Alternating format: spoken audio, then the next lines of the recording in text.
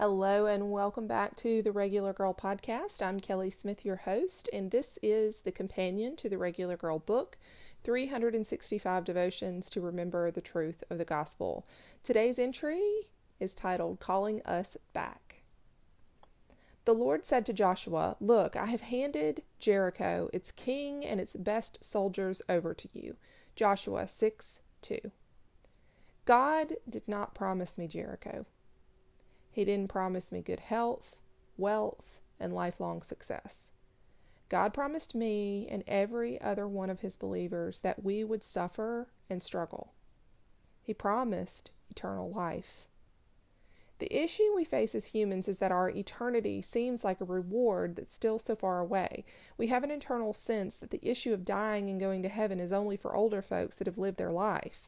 I wonder if anyone that does not profess faith in Christ, if perhaps they live with a sense of comfort in thinking they have enough time to work that out, so they'll just live for today and worry about that when the time comes.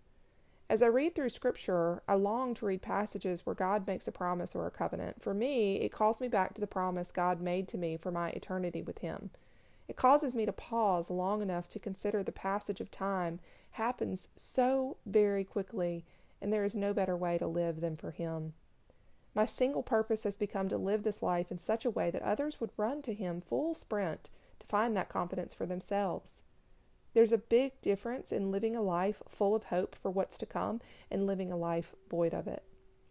I can face each day and the trials that come with it with hope because I know even the greatest in suffering will pale in comparison to what's to come.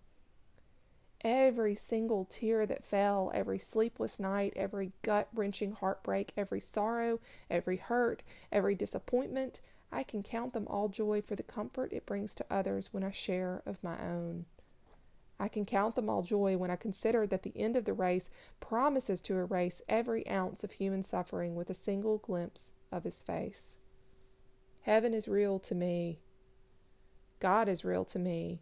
Jesus is real to me. The Holy Spirit is real to me. Hell is very real to me. And the fact that God would rescue from hell to give me full restoration and redemption takes my breath away. Nothing seems worth my time to meditate on than all of that. It is all of those things that helps me truly experience a joy within my soul that escapes through my lips with a smile, and why I can say, it's going to be all right. Thank you so much for joining me today, and I hope you'll come back again soon.